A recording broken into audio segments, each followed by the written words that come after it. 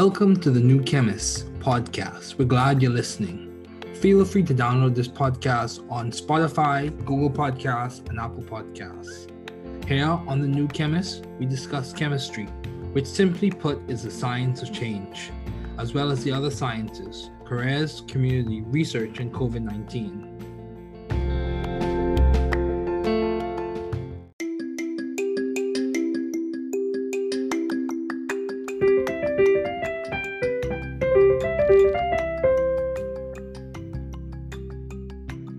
Welcome to the New Chemist podcast. We're glad you're listening.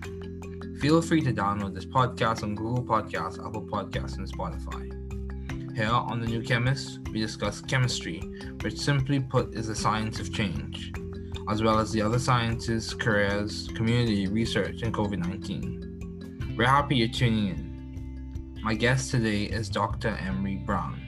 Thanks for joining me today. It is so good to hear from you. Just briefly, I'll inform my audience about you. Dr. Emery Brown is the Edward Hood Professor of Medical Engineering and Computational Neuroscience at Massachusetts Institute of Technology, the Warren M. Zappel Professor of Anesthesia at Harvard Medical School, and a practicing anesthesiologist at Massachusetts General Hospital. Dr. Brown received his BA magna cum laude in Applied Mathematics from Harvard College, his MA and his PhD in Statistics from Harvard University, and his MD magna cum laude from Harvard Medical School. Dr. Brown is an anesthesiologist statistician whose experimental research has made important contributions towards understanding the neuroscience of how anesthetics act in the brain to create the state of general anesthesia. In his statistics research, he has developed signal processing algorithms to solve important data analysis challenges in neuroscience. His research has been featured on National Public Radio, in Scientific American, Technology Review, the New York Times, and in TED Mid 2014. He serves as the director of the Harvard-MIT Health Sciences and Technology Program, the associate director of the Institute for Medical Engineering and Science at MIT, an investigator at the Picora Center for Learning and Memory, Department of Brain and Cognitive Sciences at MIT.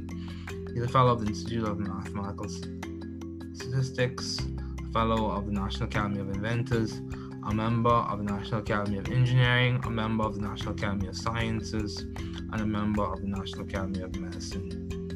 In 2007, he was given the NIH Director's Pioneer Award. He's also a member of the Association of University Anesthesiologists. These are just a few of his accomplishments. A very distinguished scientist. Please welcome Dr. Emery. Thanks, Dr. Brown, for joining me today. It's so good to have a distinguished scientist such as you on this podcast. So, Dr. Brown, what have been your long-standing interests in the field of science? Can you just discuss some of those? Well, I think they varied over time. I think that probably my strongest interest in science began in college when I got interested in statistics. So being a statistician, developing statistical methods and algorithms that people could really use to analyze data became an early interest of mine. And that's something which I pursued, throughout my career. First working on studying outcomes from surgery as an undergraduate, then later studying circadian rhythms during my PhD work. Okay. After that, looking at developing algorithms in general for neuroscience data analysis, for looking at neural spike trains, for looking at EEG, LF, local field potentials, and these sorts of things. Okay. And then from there, my interest developed into trying to understand anesthesia. So I'd say those are probably the principal focus areas, so statistics, and then statistics applied to neuroscience, and then anesthesiology, the mechanism of general anesthesia. So I think by any standard of measurement, or most standards of measurement, most people would say you have been a successful academician. You have achieved your PhD from Harvard, your MD from Harvard, MA from Harvard, BA from Harvard. You've won numerous prizes. You're part of many societies, the National Academy of Inventors, National Academy of Science, the National Academy of Engineering, National Academy of Medicine. So how do you maintain view of the bigger picture in your career and in your life in general? How are you doing that? And so when you say the bigger picture, you're referring to academically and also personally? How do you maintain a view of the bigger picture in terms of like the overarching goals that you have set, your mission statement, your vision for your life? Well, I think that one of the things that I've tried to do is try to work on an important question. Okay. And what you find out with important questions is you can't solve them in 5 minutes. So that necessarily creates like a long trajectory. So for example, the problem of thinking on how does anesthesia work, and that's something which has been a question for now near 175 years. And so picking part of that and going after it, you know, it's something which is going to be, it's a challenging question. And if you're able to solve it, it's going to have broad implications, not only for taking care of patients, but also for neuroscience in general and science in general. So that's the sort of things I've tried to work on, like picking important questions. So as another illustration, in thinking about circadian rhythms are everywhere. They control our daily function. So the more we're able to accurately quantify how their properties, again, it has broad implications. So I guess the 2-sentence summary would be picking important questions and pursuing those important questions. Okay, yeah, that's good. That's good. So in what specific ways, for the layman, have you been adaptive and creative in the field of science? What specific ways? I know you work with anesthesia, I know you've been a statistician. What specific ways have you added your flair to those fields? Well, I think that if we start with like the circadian rhythms, I think right there was the main thing that I did was in looking at the data that were being recorded at those times, like looking at core temperature rhythms to track the circadian system in patients or in study subjects. I worked to give an accurate description of those oscillations. Okay. So trying to make the model capture the structure and the data as accurately as possible, and using what we call harmonic regression techniques to do that.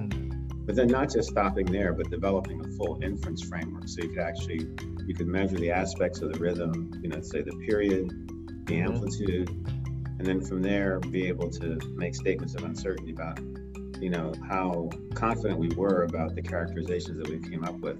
Wow. So that allows you to have an inference framework.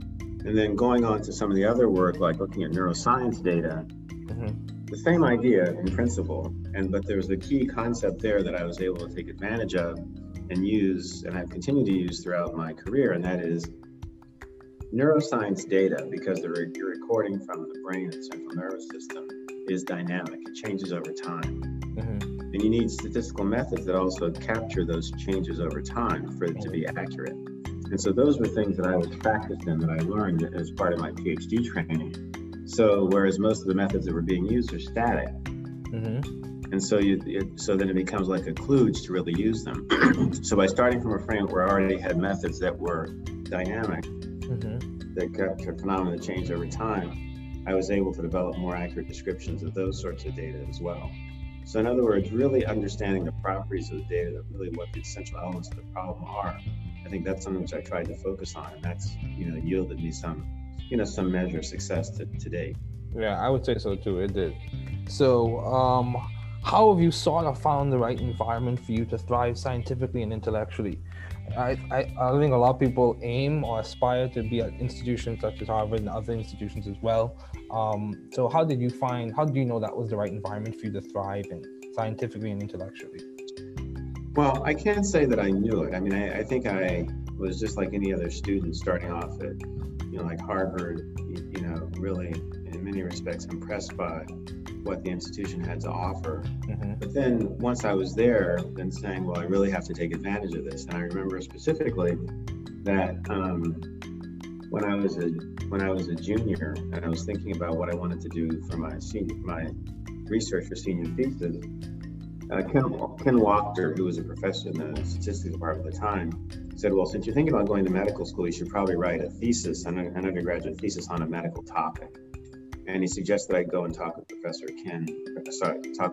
Fred Mosteller about that particular issue, and work developing a research project with him, because he was a statistician who was working on studying outcomes from surgery, and that this would be a good idea for me to join a project like that. So that's what I did. So I guess the key thing was realizing that what sort of opportunities were there at Harvard, and then taking advantage of them, because you could certainly be there and not take advantage of opportunities that were there. That's true. I think one of the real things that I think it was the case at the time, I think it still continues to be the case, the opportunity to write a senior thesis with, a leading scholar in an area is something which, was amazingly beneficial for me for the long term. Mm-hmm. They got to watch up close and personal how, one of the top statisticians in the world did research. I got to see, how he thought, how he interacted with, other scientists, other physicians, with physicians, and it was very helpful for me to think about the sort of scientist, and in my case also physician, that I wanted to be, and the way I'd like to be able to do research. And being very specific, one thing about Professor Mosteller was that he could work with anybody. He could work with the best statisticians, the top physicians, graduate students, postdocs, but he could also work with undergraduates like me. And so having, just basically seeing that, and I can honestly say that's something I've tried to emulate. Oh, wow. That's good. That's definitely good. So, you speak about your desire to attend medical school in your junior year. So how did you delineate or decide between MD, PhD, or MD? Because I think that's a challenge that a lot of people encounter. How did you differentiate whether you want to choose MD, PhD, or MD? Well, I think what happened was I knew when I came to college that I wanted to go to medical school. That was for sure. Okay. And I can't remember exactly whether it was in my sophomore year or earlier that I decided I wanted to do a PhD also. Okay. And once I really fell in love with statistics, which was between sophomore and junior year, I decided I wanted to do my PhD in statistics because I just I really liked statistics. It was just very powerful paradigm, very powerful framework, was and still is. And I just wanted to master that. And I thought that, but I also wanted to be a physician. And I thought, as opposed to just compromising and doing one or the other, why not do both? And that was how I just made the decision, which was a fairly avant-garde idea at the time, because when I entered the Harvard MD PhD program, nobody had done a PhD in statistics before. That was a rather new idea. There's a new idea there, but also in other programs in the country, because it was people looked at me with a lot of surprise when I said that's what I wanted to do my PhD in. But it was very clear to me that medicine was a field that had a lot of uncertainty, a lot of data, and even more now. And having people who are formally trained in how to quantify that uncertainty and make decisions on uncertainty just seemed like a natural path, and that's what I just decided to do.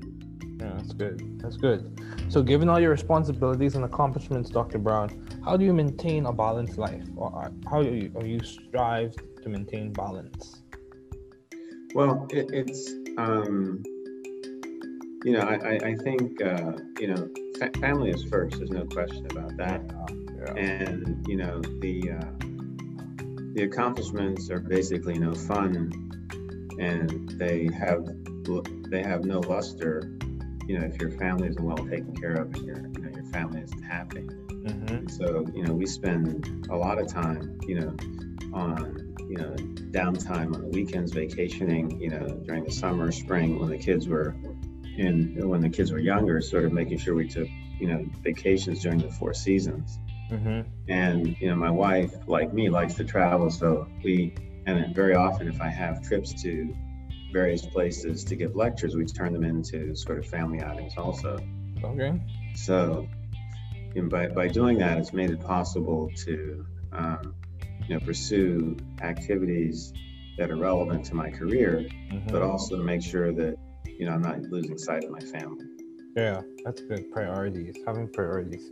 I've heard that in several interviews that having priorities that they do complement to maintaining balance. So what would you attribute to your success as a pioneer in the field, Dr. Brown? What would you attribute, what characteristic, what was it your upbringing as a child? Was it your time at Harvard, or was it your belief system, your perspective on life? What would you say has complements your success as a pioneer in the field? Would it be mentorship? I think that my parents and my family deserve tremendous credit for sort of setting me on the right track. And so, for example, both of my parents were teachers. They felt that education was very important. Okay. Anytime I wanted to do something or pursue something, they were always behind me. And then, my brothers were always very, very good in school also. Okay. And so people would always say, well, you're going to be as good as your brother, sort of things. That also created a certain amount of incentive. But not only my brothers, but my cousins too. They were also really very good in school.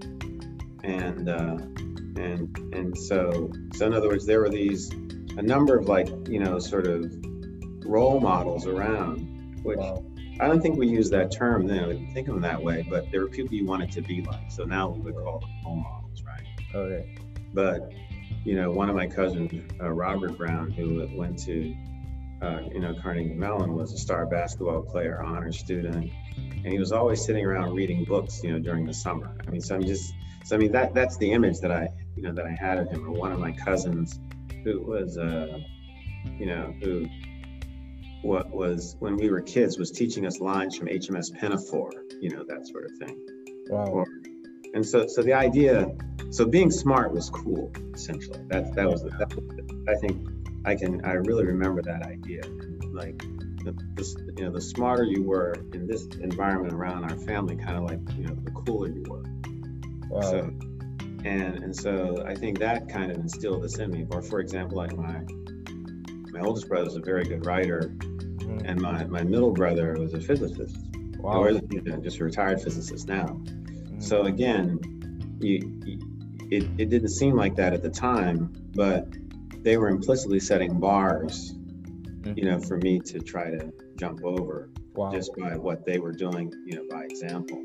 So I think those are the origins, and then realizing once you had opportunities, you took advantage of them.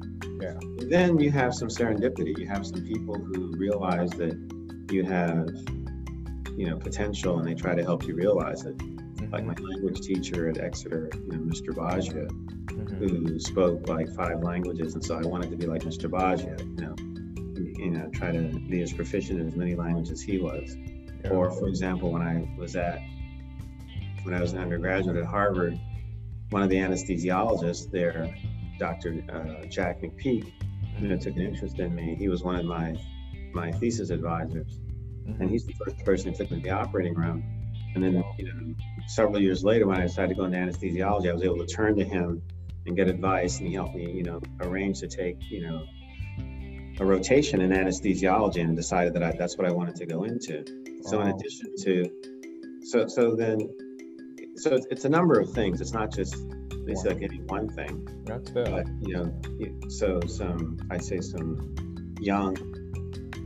early on, some folks that I really looked up to. Later on, some folks who realizing and acknowledging my potential, who helped me out, and I was very grateful for that. Wow, that's powerful. Yeah, so you spoke, and from my understanding, it seems like you grew up in a culture of excellence. Of course, I'm sure there were things that could have been improved on, but you said you grew up in an environment where it seems like everyone was pursuing excellence. What would you say? Would you say it was your parents or their brothers and sisters that contributed to that? Oh yeah. For example, so my mother's family grew up in Pittsburgh, and my mother and her older sister. So my mother was one of 7 children, okay. And so she was the second oldest, and her sister was extremely smart. Okay. Her older sister. My mother's extremely smart. She graduated from high school when she was 16. Wow. I remember my uncle, who was the next one in line, the third one, was saying to me, he says, your mother and Aunt and your Aunt Anita made it hard for me because they had done so well in school. I had to do well too. That sort of thing. Okay. And, on the other hand, my father was very industrious. I mean, he was someone who was orphaned. He was 14. He and his brother had lost both his parents. They were raised by their grandfather. Wow. But they had someone who, his grandfather, my great-grandfather, was this amazing guy. He was a minister, but he was also a gentleman farmer.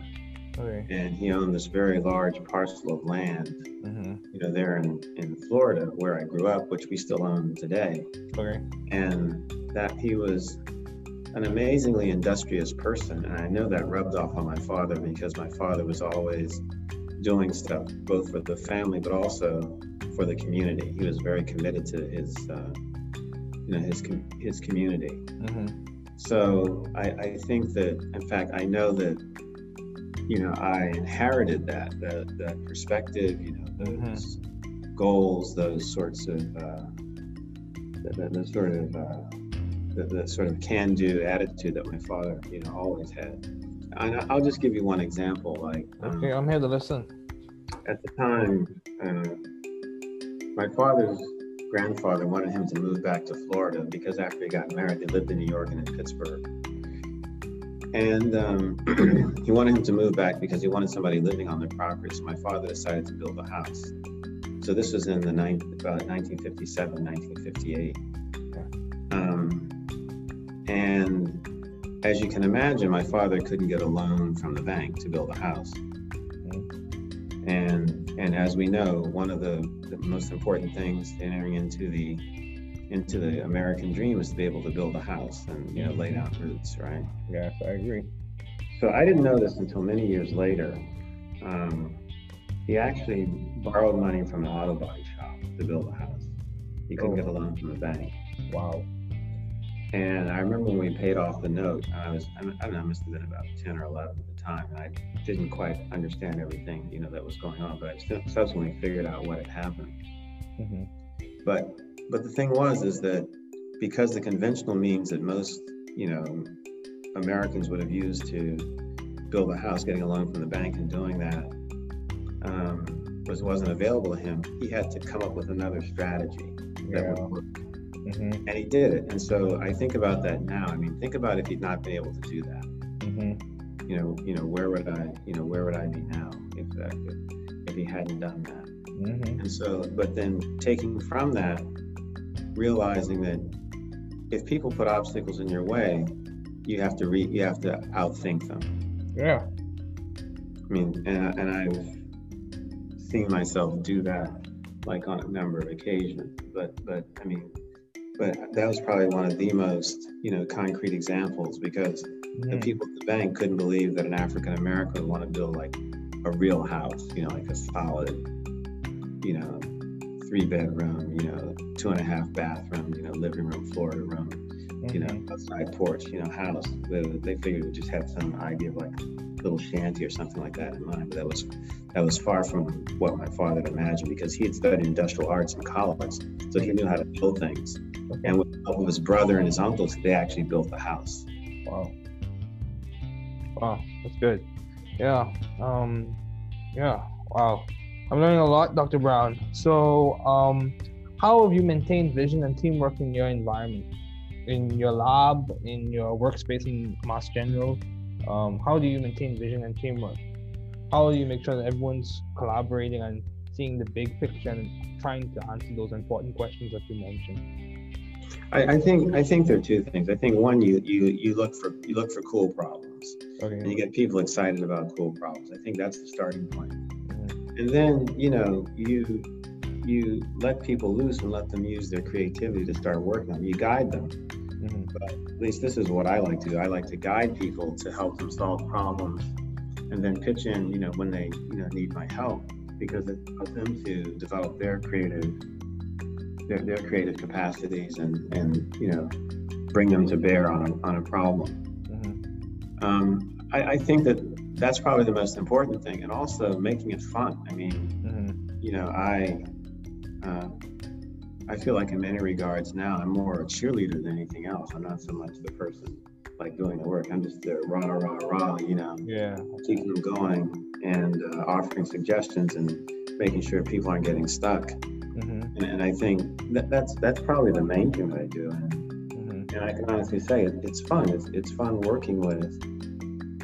It's watching people who are many years my junior master concepts that I didn't master until I was like maybe 20 years older than they were. Like, wow, they know this stuff already. You can only imagine what they can do, what they'll be able to do, going on into the future. Mm-hmm. And so just sitting there marveling at that and trying to facilitate that is a real pleasure. And I try to keep that going on a day-to-day basis.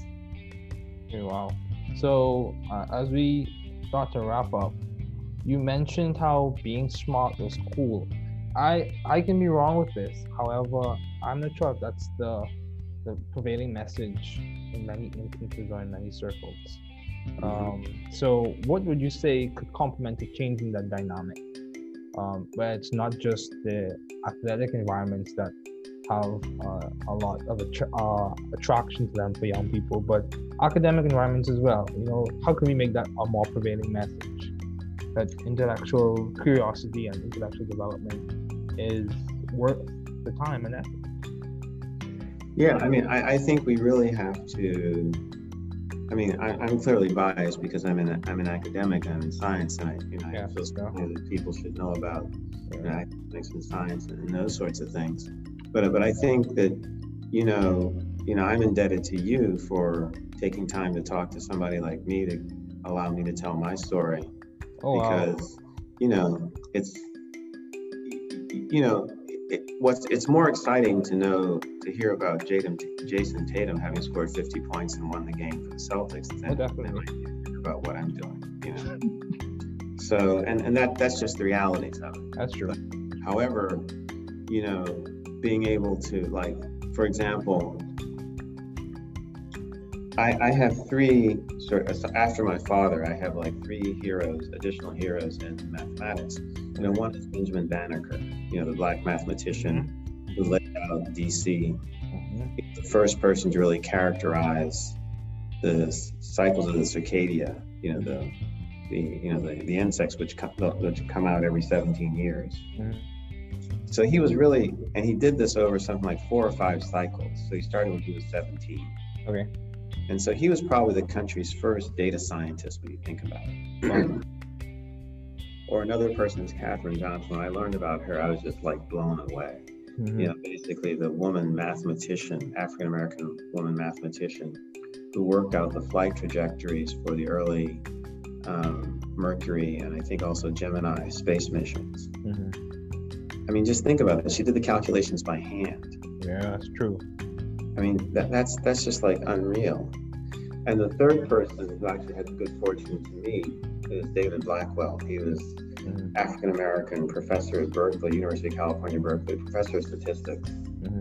I mean, just like an amazing mind, soft-spoken, just totally respected because he was just so brilliant. First African-American elected to the National Academy of Sciences in 1964. So more than 100 years after the academy was actually set up, the first African-American was elected. It was he. So, I think about, people like that, and I'm saying, gosh, if I can be anything like those guys, so, I clearly the accomplishments of LeBron James or Magic Johnson are the things that, are often talked about, but like in my realm, I see somebody like these people, and they're my heroes, and those are the people I aspire to be like. Yeah, that's good. So, as we conclude, do you have any advice to those wanting to pursue the field you are currently working in? So, budding scientists, what advice would you give to those wanting to pursue the field you are currently working in? Whether it be statistics or medicine or just a PhD in general? I think that try to get involved and gain experience early. Okay. I can tell you, I get letters almost every day from students asking to come and work in my group. Okay. Literally, and of different ages, all the way from junior high school, up through, high school, college, postdocs. And I'm amazed at what some of these students have told me they already know. Some of them are from the United States, some are not. They're from outside, from basically effectively the four corners of the earth. And so, but realizing that that's what people do and not being bashful about doing that. And if the first time you write somebody, you don't hear from them, no big deal. Keep going if you want to, right? Because it's you're trying to create, because all you need is one opportunity to sort of get your foot in the door. And once you have that and you realize, the other opportunities will open up.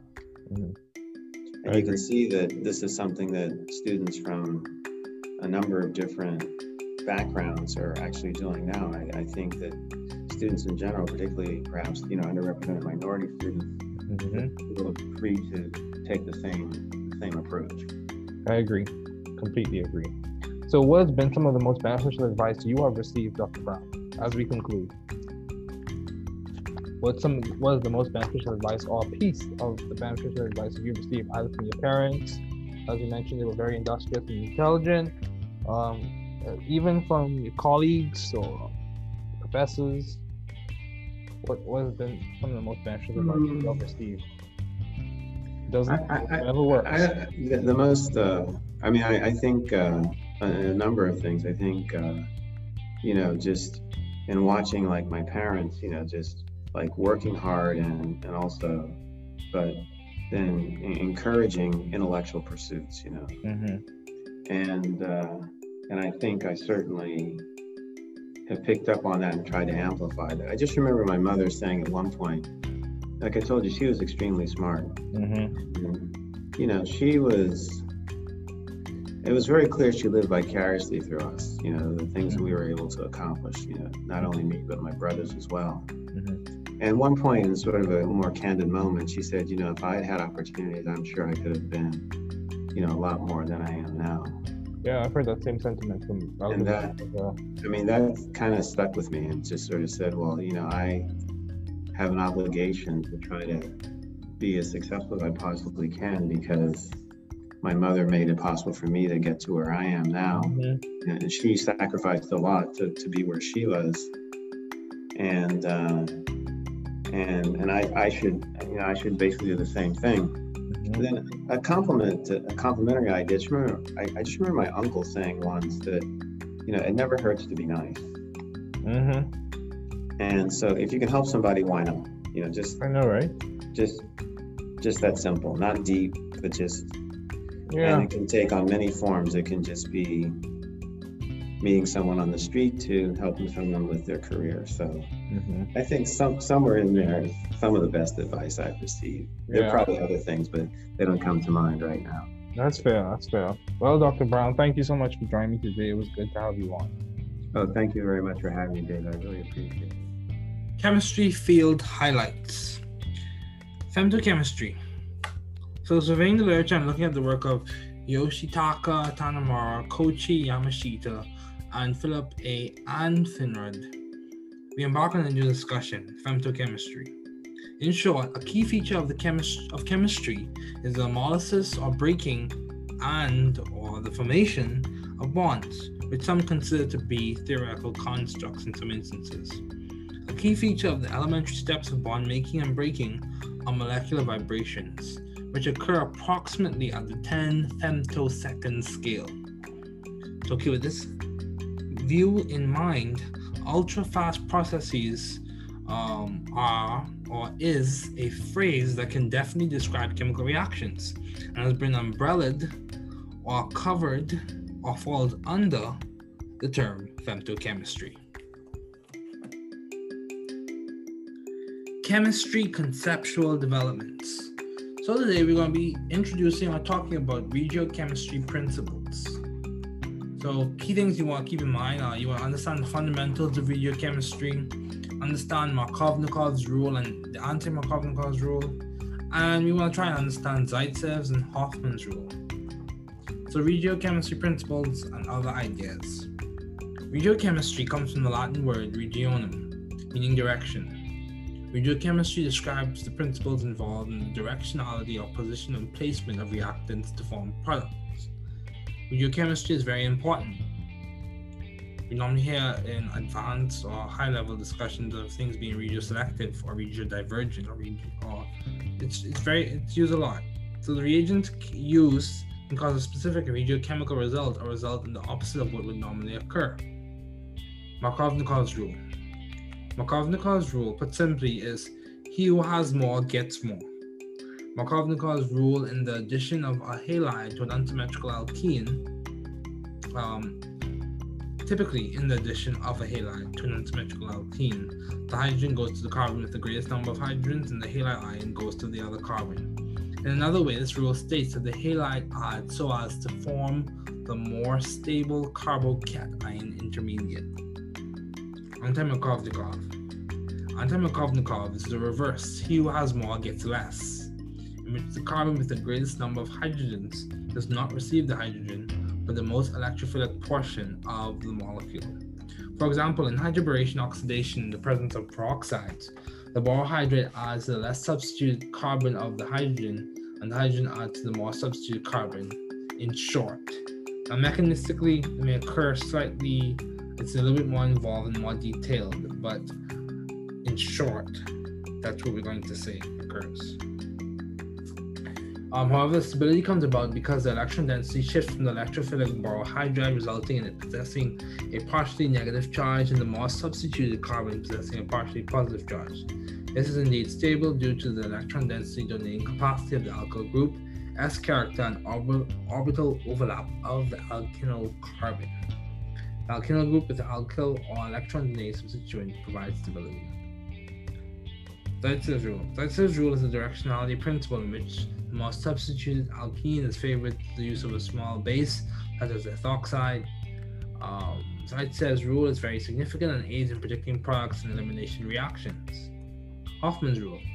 Hoffman's rule is another directionality principle in which the less substituted alkene is favored to the use of a huge or large base, such as straight butoxide. Hoffman's rule is also very significant and aids in predicting elimination reactions. Hammond-Leffler postulate. The Hammond-Leffler postulate essentially states that the product resembles the molecular arrangement of the transition state. In simpler terms, the view on the potential energy hill continues in some ways as you follow through the potential energy journey. So progressing in that direction, we're going to talk about some new stuff today. Again, surveying the literature and looking at the work of Shantanu Roy, Stefan Godeka, and Vladimir Hellman, we embark on the journey of the Bell-Evans-Polanyi principle. So typically, or in short, the Bell-Evans-Polanyi principle is valid for a chemical reaction that proceeds along the reaction coordinate over the transition state, and that concept is extended to molecular dynamics trajectories that in general do not cross the dividing surface between the initial and final local minima at the exact transition state. It's very important and it has a lot of implications. It's a conceptual tool in physical chemistry, and we have come to understand that this principle can be used to improve the efficiency of existing molecular dynamics based methods by tuning the energy of these molecular dynamic trajectories.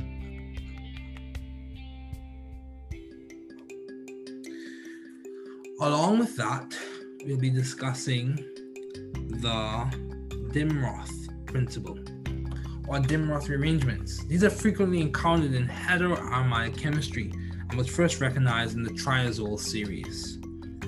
This term was coined in 1963 as a convenient way of referring to the isomerization proceeding by ring fission and subsequent recyclization, whereby a ring nitrogen and its attached substituent exchange place with an amino group in a position alpha to it.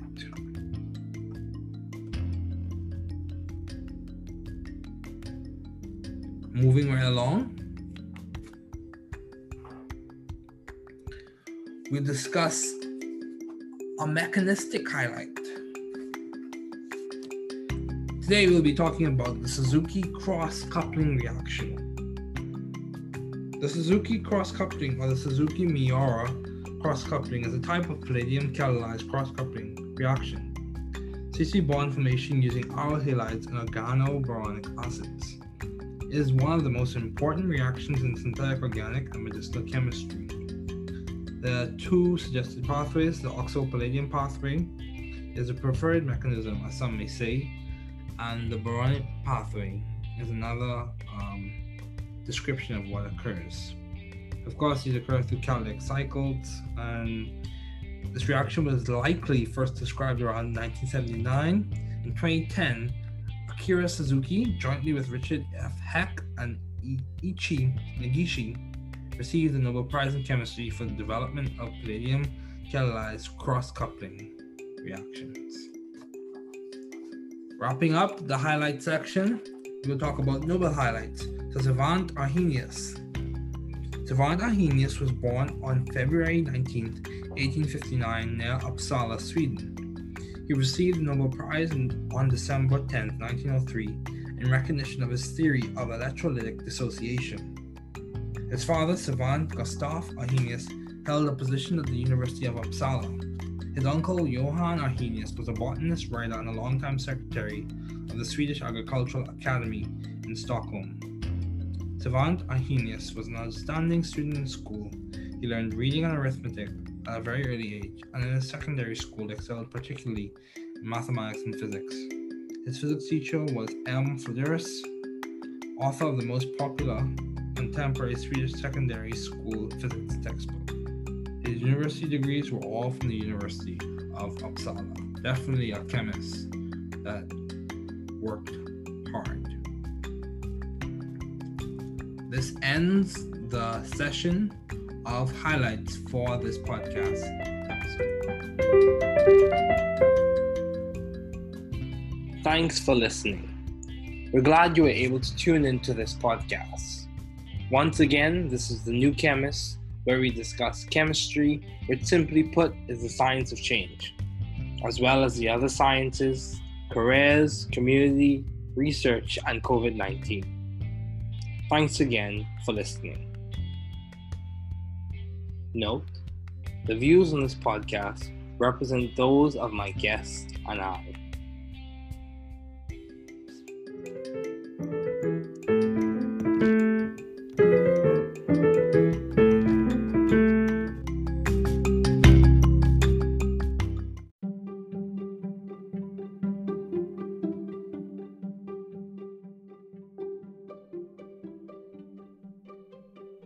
Entrevista entre Davi Ferguson, AMRSC-AMRSB, produtor e apresentador de podcast, e Dr. Emery Brown, MD, PhD, Eduardo Capuz, professor de Médico Engenharia e Computacional Neurociência no Massachusetts Instituto de Tecnologia.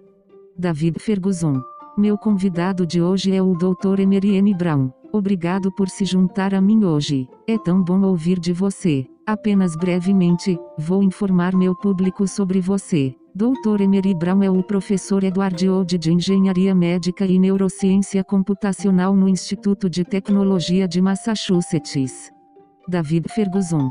O professor Warren M. Zapol de Anestesia na Harvard Medical School e um anestesiologista praticante no Massachusetts General Hospital. O Dr. Brown recebeu seu B.A., Magnum Cum Laude, em Matemática Aplicada do Harvard College, seu MA e PhD em Estatística pela Harvard University e seu M.D. Magna Cum Laude pela Harvard Medical School. Davi Ferguson.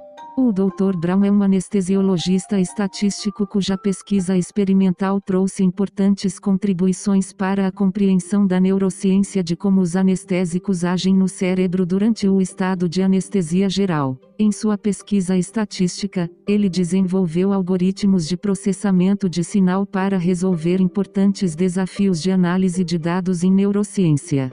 Davi Ferguson.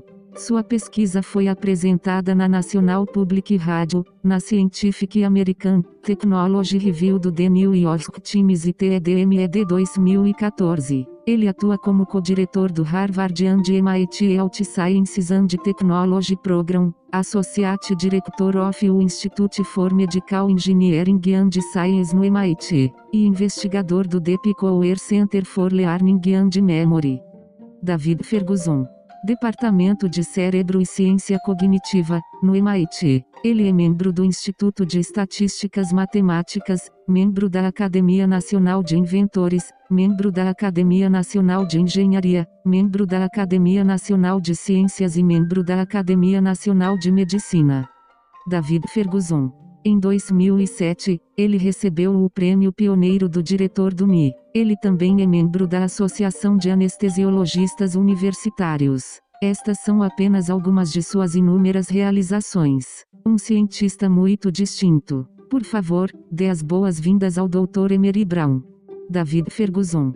Obrigado, Dr. Brown, por se juntar a mim, hoje. É tão bom ter um cientista distinto, como você, neste podcast. Então, Dr. Brown, qual tem sido seu interesse de longa data no campo da ciência? Você pode apenas discutir alguns deles? Doutora Emery Brown. Bem, acho que eles variaram ao longo do tempo. Acho que provavelmente meu maior interesse pela ciência começou na faculdade, quando me interessei por estatística. Então, sendo um estatístico, desenvolver métodos e algoritmos estatísticos que as pessoas pudessem realmente usar para analisar dados tornou-se um dos meus primeiros interesses. Doutora Emery Brown. E isso é algo que eu persegui ao longo da minha carreira, primeiro trabalhando no estudo dos resultados da cirurgia como estudante de graduação, depois estudando os ritmos circadianos durante o meu doutorado. Funciona bem. Depois disso, olhando para o desenvolvimento de ideias em geral para análise de dados de neurociência ou olhando para trens de picos neurais, estamos olhando para EEG, nossos potenciais de campo locais e esse tipo de coisa. Doutora Emery Brown. A partir daí, meu interesse se desenvolveu em tentar entender a anestesia. Então eu diria que esses são provavelmente as principais áreas de foco, essas estatísticas e depois estatísticas aplicadas à neurociência e depois à anestesiologia, mecanismos da anestesia geral. David Ferguson. Portanto, acho que por qualquer padrão de medição, ou pela maioria dos padrões de medição, a maioria das pessoas dirá que você foi um acadêmico de sucesso, obteve seu PhD de Harvard, seu MD de Harvard, MA de Harvard, BA de Harvard. Você ganhou inúmeros prêmios. David Ferguson. Você faz parte de muitas sociedades, a Academia Nacional de Inventores, a Academia Nacional de Ciências, a Academia Nacional de Engenharia, a Academia Nacional de Medicina. Então, como você mantém uma visão geral de sua carreira e de sua vida em geral? David Ferguson. Como você está fazendo isso? Doutora Emery Brown. E então, quando você diz o quadro geral ao qual está se referindo? David Ferguson. Academicamente e também pessoalmente, como você mantém a visão do quadro maior em termos das metas abrangentes que você definiu, sua declaração de missão e sua visão para sua vida? Doutora Emery Brown. Bem, acho que uma das coisas que tentei fazer foi tentar trabalhar em uma questão importante. Ok. E o que você descobre com questões importantes é que não pode resolvê-las em 5 minutos. Então isso necessariamente cria uma longa trajetória. Doutora Emery Brown. Então, por exemplo, o problema de pensar como funciona a anestesia? Isso é algo que tem sido uma questão para agora, neste próximo ano 175 anos. E assim, separar parte disso e ir atrás disso, você sabe, é algo que será uma questão desafiadora. Doutora Emery Brown. E se você conseguir resolvê-lo, terá amplas implicações não apenas para cuidar dos pacientes, mas também para a neurociência em geral, na ciência em geral. Então esse é o tipo de coisa que eu tentei trabalhar, como escolher questões importantes. Então, como outra ilustração e pensando sobre os ritmos circadianos estão em toda parte. Doutora Emery Brown. Eles controlam nossa função diária. Portanto, quanto mais pudermos quantificar com precisão como eles obtêm suas propriedades novamente, isso terá amplas implicações. Então, acho que o resumo de 2 frases seria escolher questões importantes e perseguir essas questões importantes. David Ferguson.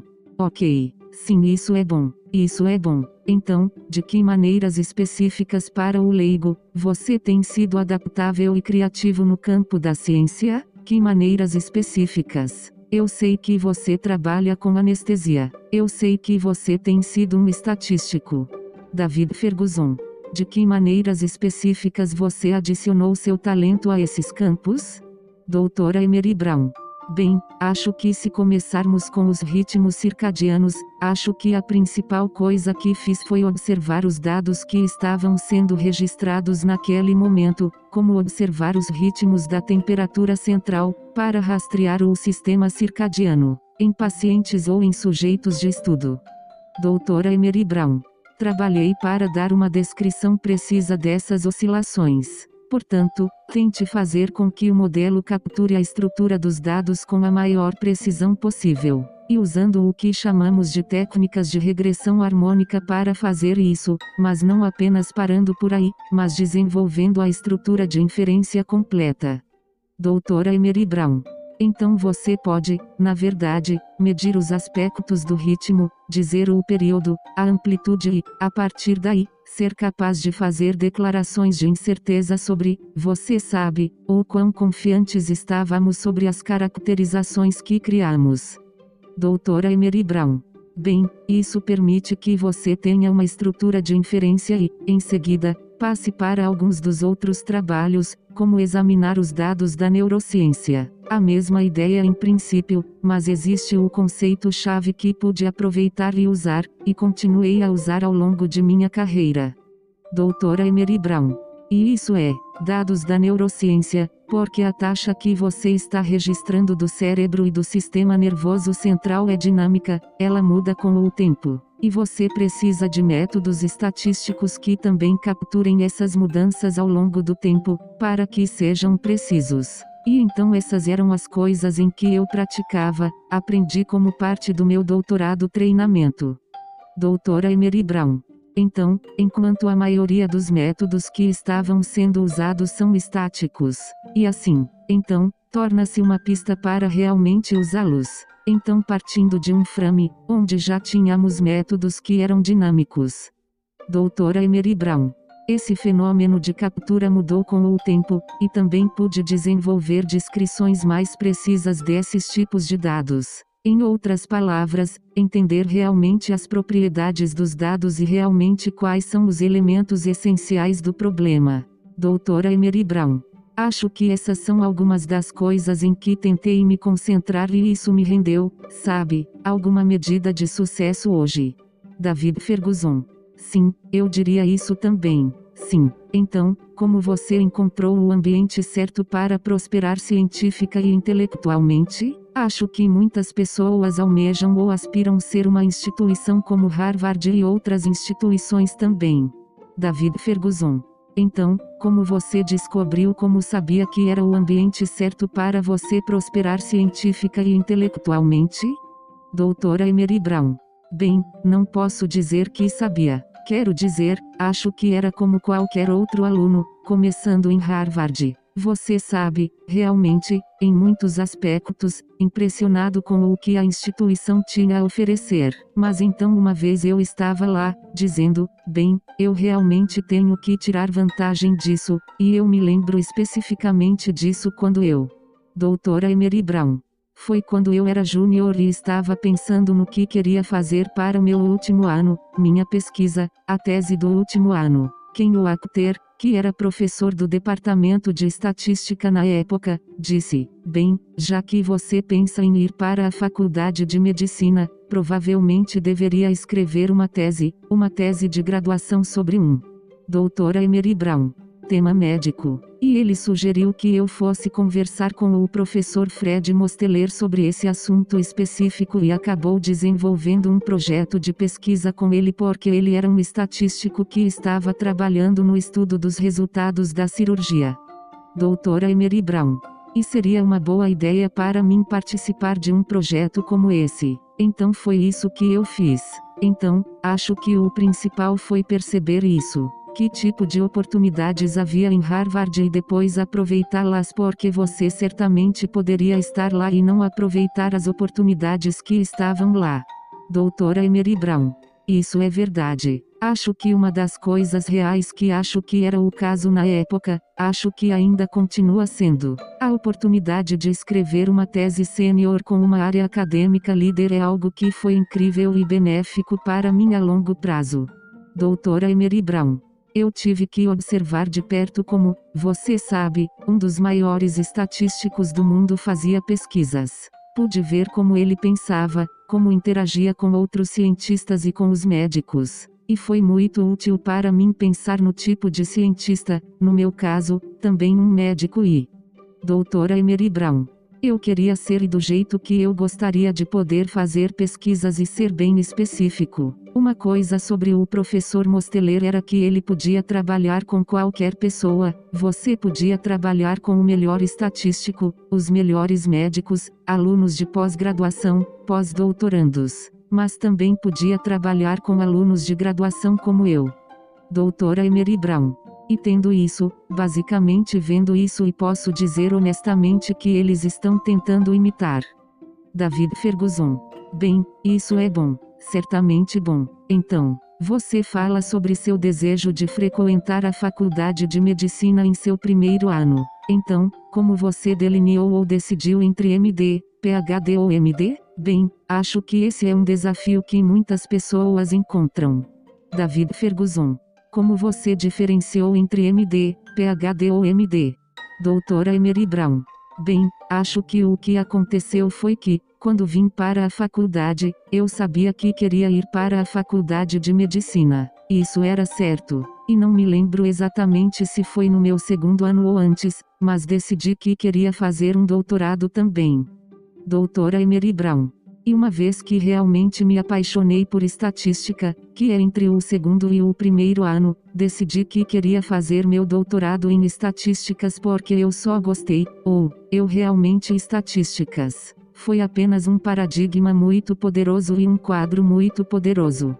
Doutora Emery Brown.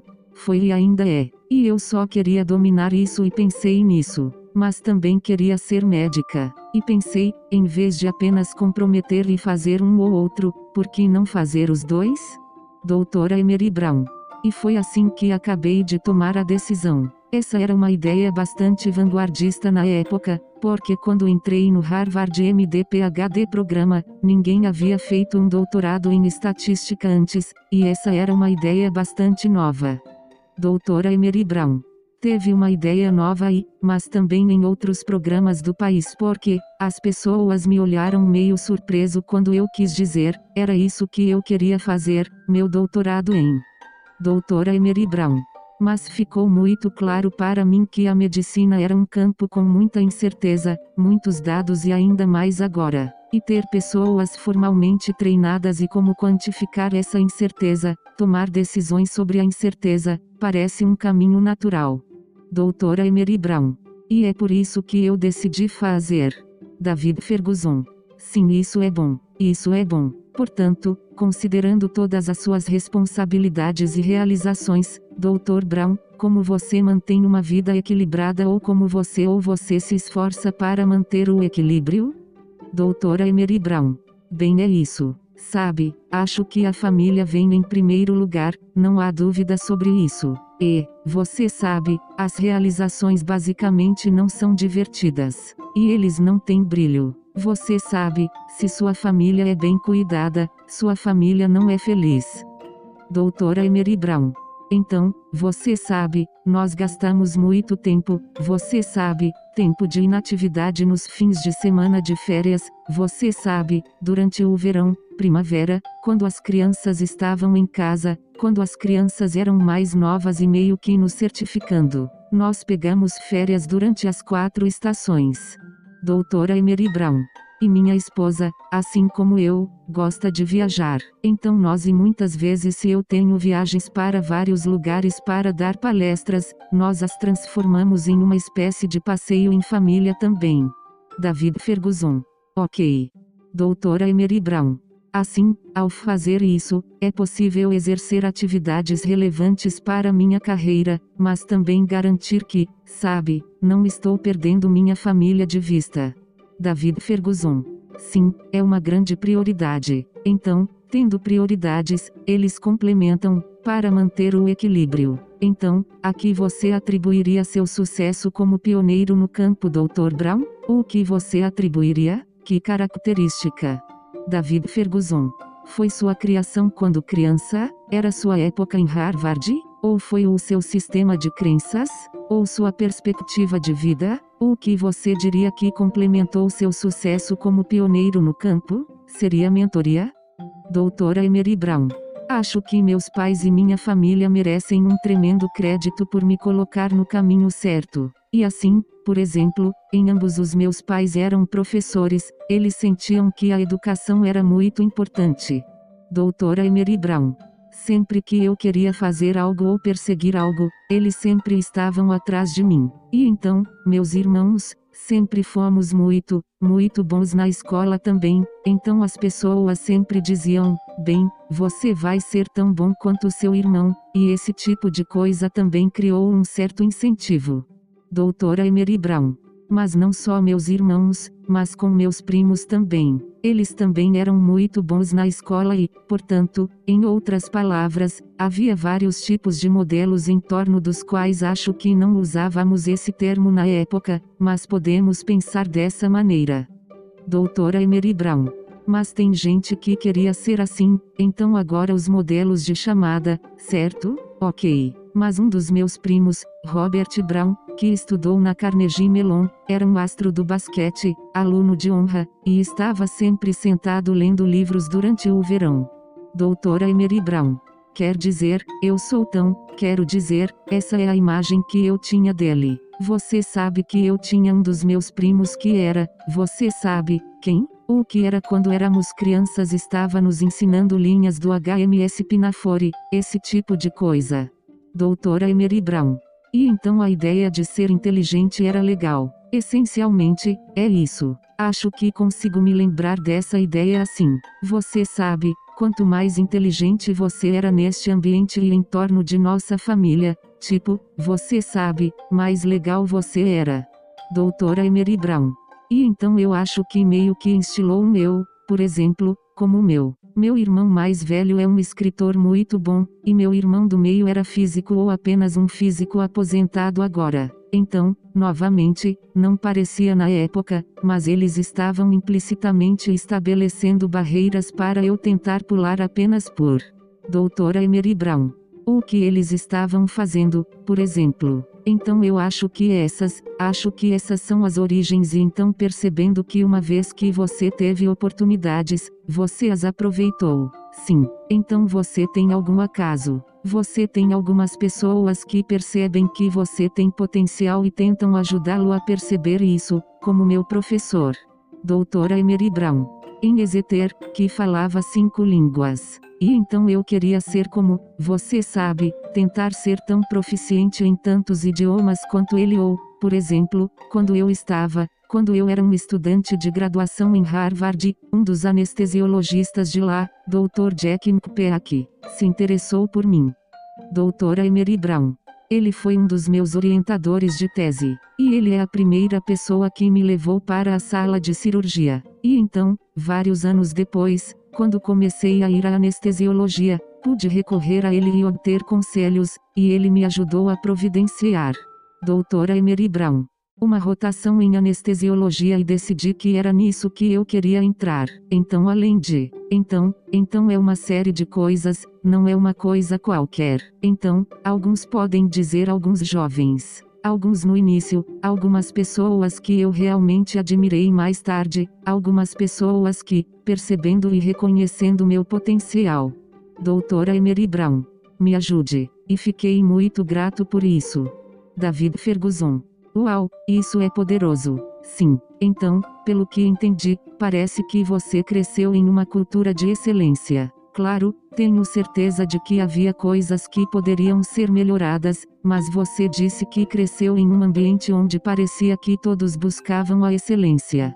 David Ferguson.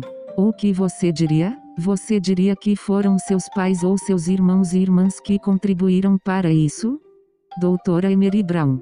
Ah, sim, por exemplo. Sim, assim como a família da minha mãe cresceu em Pittsburgh e no minha mãe e sua irmã mais velha, de modo que minha mãe é uma das 7 crianças, então ela era a segunda mais velha e sua irmã era extremamente inteligente. Doutora Emery Brown. Você sabe, sua irmã mais velha, minha mãe era extremamente inteligente. Ela se formou no colegial e tinha 16 anos. Bem, eu me lembro do meu tio, que é o próximo da fila. O terceiro estava dizendo, esta é sua mãe e sua tia e você e dificultou para mim porque eles o fizeram. Doutora Emery Brown. Bem na escola, eu tinha que me sair bem para, você sabe, esse tipo de coisa. Ok. E você sabe, por outro lado, meu pai era muito trabalhador. Quero dizer, ele era alguém que ficou órfão quando tinha 14 anos. Ele e seu irmão haviam perdido os pais. Doutora Emery Brown. Eles foram criados pelo avô, mas tiveram alguém que pelo avô, meu bisavô, era esse cara incrível. Ele era um ministro, mas também era um fazendeiro cavalheiro, e era dono de um grande pedaço de terra lá na Flórida, onde cresci, que ainda possuímos hoje. Doutora Emery Brown. E que ele era uma pessoa incrivelmente trabalhadora. E eu sei que isso influenciou meu pai porque meu pai estava sempre fazendo coisas tanto para a família quanto para a comunidade. Ele era muito comprometido com sua comunidade. Doutora Emery Brown. Então eu acho que, na verdade, eu sei disso. Sabe, eu herdei essa perspectiva, sabe, esses objetivos, esse tipo de coisa, esse tipo de atitude que meu pai sempre teve. Vou dar apenas um exemplo. David Ferguson. Estou aqui para ouvir. Doutora Emery Brown. Na época, o avô do meu pai queria que ele voltasse para a Flórida porque, depois que ele se casou, eles moraram em Nova York e em Pittsburgh. E ele queria que ele voltasse porque queria alguém morando na propriedade deles, então meu pai decidiu.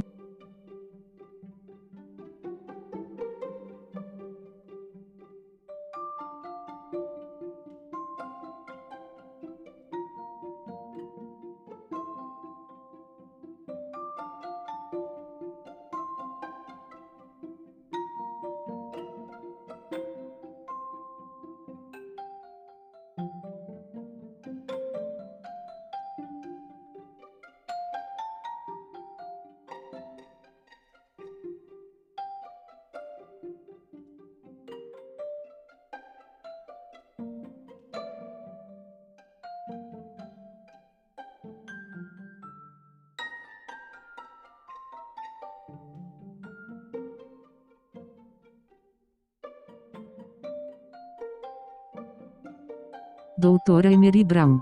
Então isso foi em 1957, 1958. E como você pode imaginar, meu pai não conseguiu um empréstimo no banco para construir uma casa. E como sabemos, uma das coisas mais importantes que entram no sonho americano é poder construir uma casa e, sabe, criar raízes, certo? David Ferguson. Sim, eu concordo. Doutora Emery Brown. Então eu não sabia disso até muitos anos depois. Na verdade, ele pegou dinheiro emprestado da oficina para construir uma casa. Ele não conseguiu um empréstimo no banco. David Ferguson. Uau! Doutora Emery Brown. E eu me lembro quando pagamos a nota, eu tinha cerca de 10 ou 11 anos na época e não entendia muito bem tudo o que estava acontecendo. Doutora Emery Brown. Mas de repente eu descobri o que tinha acontecido. Mas o problema é que os meios convencionais que a maioria dos americanos usaria para construir uma casa, obter um empréstimo do banco e fazer isso não estavam disponíveis para ele. Doutora Emery Brown. Ele teve que inventar outra estratégia que funcionasse, e ele fez. E então eu penso sobre isso agora. Quero dizer, pense se você não foi capaz de fazer isso. Onde eu estaria, você sabe, onde eu estaria agora se ele não tivesse feito isso. Doutora Emery Brown. Mas então, tirando isso, percebendo que, se as pessoas colocam obstáculos em seu caminho, você precisa pensar melhor. Sim, quero dizer, e eu me vejo fazendo isso em várias ocasiões, mas quero dizer, esse foi provavelmente um dos exemplos mais concretos porque as pessoas no banco não podiam. Doutora Emery Brown. Acredito que um afro-americano que deseja construir como uma casa real, como um impassível. Você sabe, 3 quartos, 2 banheiros e meio, você sabe, sala de estar ao redor, você sabe, uma casa com varanda lateral onde eles imaginaram que teríamos apenas uma ideia de uma pequena cabana ou algo assim. Doutora Emery Brown. Mas isso estava longe do que meu pai imaginava porque ele havia estudado artes industriais na faculdade. Então ele sabia como construir coisas. Seu irmão e seus tios, eles realmente construíram a casa. David Ferguson. Uau, isso é bom. Sim, estou aprendendo muito, Dr. Brown. Então, como você manteve a visão e o trabalho em equipe em seu ambiente, em seu laboratório, em seu espaço de trabalho, no mais general? Como você mantém a visão e o trabalho em equipe? Como você garante que todos estão colaborando, vendo o quadro geral e tentando responder a essas perguntas importantes que... David Ferguson. você mencionou? Doutora Emery Brown. Eu acho que há duas coisas. Acho que você procura para problemas legais e você deixa as pessoas empolgadas com seus problemas. Acho que esse é o ponto de partida. E então, você sabe, você solta as pessoas e as deixa usar sua criatividade para começar a trabalhar e orientá-las. Doutora Emery Brown.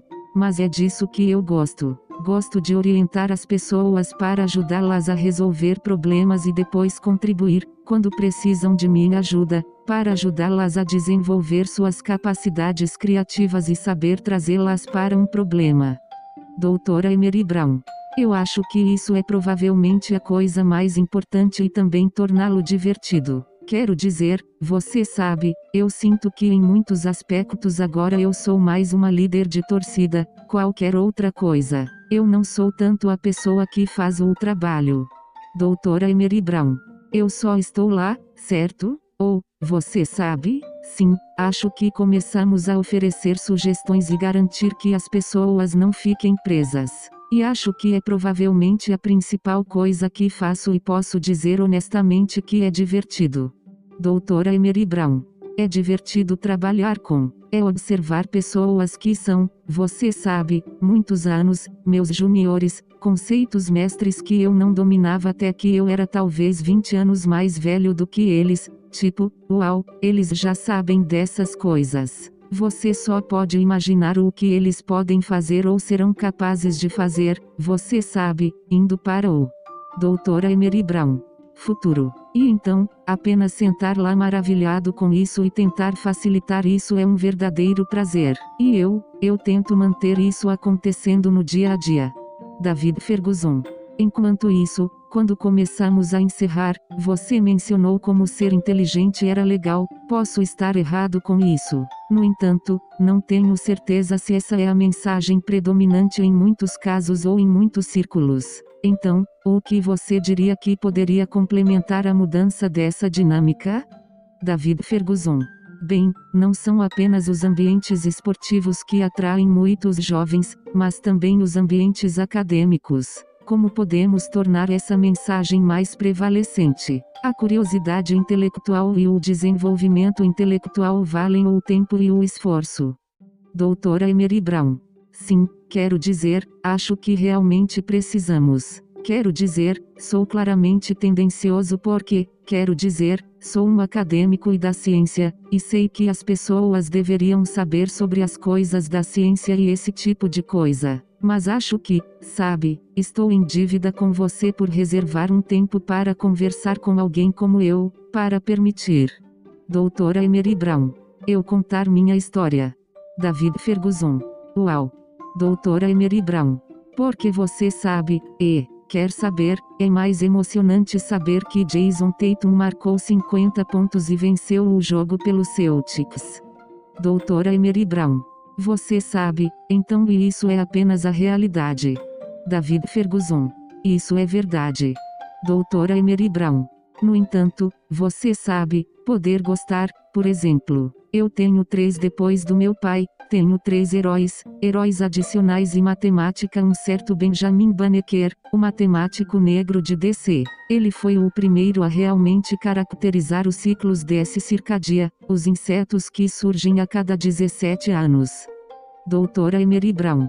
Então ele realmente foi e fez isso em algo como 4 ou 5 ciclos. Então ele começou quando tinha 17 anos, certo? E então ele provavelmente foi o primeiro cientista de dados do país. Quando você pensa sobre isso. Ou outra pessoa é Katherine Johnson, eu aprendi sobre ela, fiquei tipo, maravilhado. Doutora Emery Brown. Basicamente, a matemática afro-americana que elaborou as trajetórias de voo para as primeiras missões espaciais Mercury e acho que também Gemini. Quero dizer, apenas pense nisso. Ela fez os cálculos à mão. David Ferguson. Bem, isso é verdade. Doutora Emery Brown.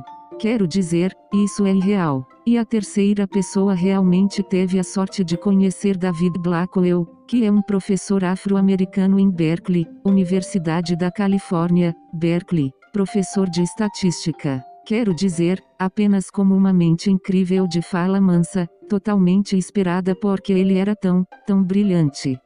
Doutora Emery Brown.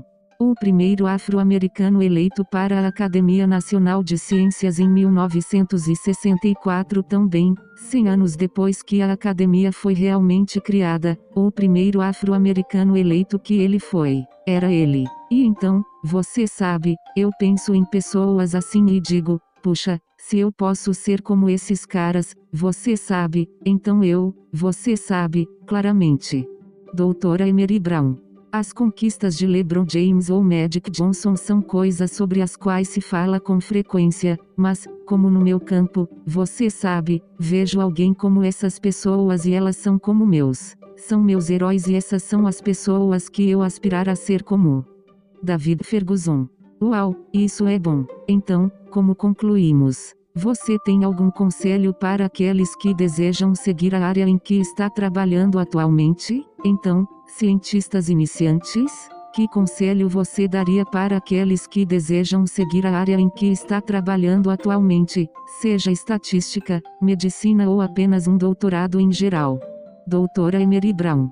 Eu acho que eles tentam se envolver e ganhar e experimentar cedo. Eu posso te dizer, eu recebo cartas quase todos os dias de alunos pedindo para vir trabalhar no meu grupo literalmente e tem idades diferentes desde o ensino fundamental, você sabe, até, você sabe, pós-doutorado no ensino médio. Doutora Emery Brown. E estou surpreso com alguns desses alunos que me disseram que já sabem que alguns deles são dos Estados Unidos. Alguns não são. Eles vêm de fora, basicamente dos 4 cantos da terra. E assim, mas percebendo que é isso que as pessoas fazem e não sendo tímido em fazer isso, e se a primeira vez que você, doutora Emery Brown, escreva algo que você não ouça agora porque negócio, continue se quiser. David Ferguson. Certo. Doutora Emery Brown. Porque você está tentando criar porque tudo que você precisa é uma oportunidade para colocar o pé na porta. Uma vez que você tenha isso e perceba que outras oportunidades se abrirão, você pode ver que isso é algo que alunos de várias origens diferentes estão realmente fazendo agora. Doutora Emery Brown. E acho que os alunos em geral, particularmente talvez os alunos de minorias subrepresentadas, são livres para adotar a mesma abordagem. David Ferguson. Concordo. Totalmente de acordo. Então, qual foi o conselho mais benéfico que você recebeu, Dr. Brown? Como concluímos? Qual foi o conselho ou conselho mais benéfico que você recebeu de seus pais? Como você mencionou, eles foram muito trabalhadores e inteligentes, mesmo de seus colegas ou professores. David Ferguson. Qual foi um dos conselhos mais benéficos? Doutora Emery Brown. Aqueles que eram os mais, quero dizer, acho que várias coisas eu penso, você sabe, apenas assistindo como meus pais, você sabe, apenas como trabalhar duro e também encorajar atividades intelectuais, sabe? E eu acho que certamente. Doutora Emery Brown. Peguei isso e tentei amplificar isso. Só me lembro de minha mãe dizendo que em determinado momento eu disse que ela era extremamente inteligente. Você sabe que ela era. Ficou muito claro que ela vive indiretamente através de nós. Sabe, as coisas que conseguimos realizar, sabe, não só eu, mas meus irmãos também. Doutora Emery Brown. E um ponto são os momentos mais sinceros, ela disse, sabe, se eu tivesse oportunidades, tenho certeza que poderia ter sido muito mais do que sou agora. David Ferguson. Sim, já ouvi esse mesmo sentimento. Doutora Emery Brown. Isso também. Quero dizer, isso meio que ficou comigo e meio que disse, bem, você sabe, tenho a obrigação de tentar ser o mais bem-sucedido possível, porque minha mãe tornou possível para mim chegar onde estou agora, e ela sacrificou muito para eu estar onde estou. Doutora Emery Brown. E eu deveria, você sabe, eu deveria basicamente fazer a mesma coisa. Em seguida, um elogio a uma ideia complementar. Só me lembro do meu tio dizendo uma vez que, você sabe, nunca é demais ser legal. David Ferguson. Sim, eu concordo. Doutora Emery Brown. E assim, se você puder ajudar alguém a conquistá-lo da maneira certa, simples assim, não profundo, justo, e você pode assumir muitas formas. Pode ser apenas conhecer alguém na rua para ajudar alguém em sua carreira. Então acho que em algum lugar, alguns dos melhores conselhos que recebi lá, provavelmente outras coisas, mas, doutora Emery Brown, eles não vêm à mente agora. David Ferguson. Isso é justo. Isso é justo. Bem, Dr. Brown, muito obrigado por se juntar a mim hoje. Foi bom ter você. Doutora Emery Brown. Muito obrigado por me receber, David. Eu realmente gostei disso. Esta entrevista foi inicialmente gravada em 2021 no The New Chemist Podcast.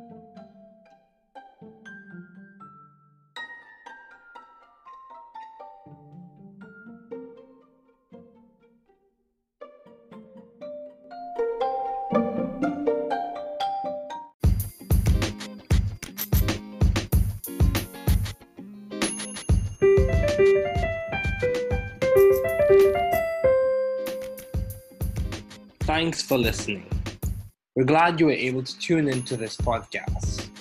Once again, this is The New Chemist, where we discuss chemistry, which simply put is the science of change, as well as the other sciences, careers, community, research, and COVID-19.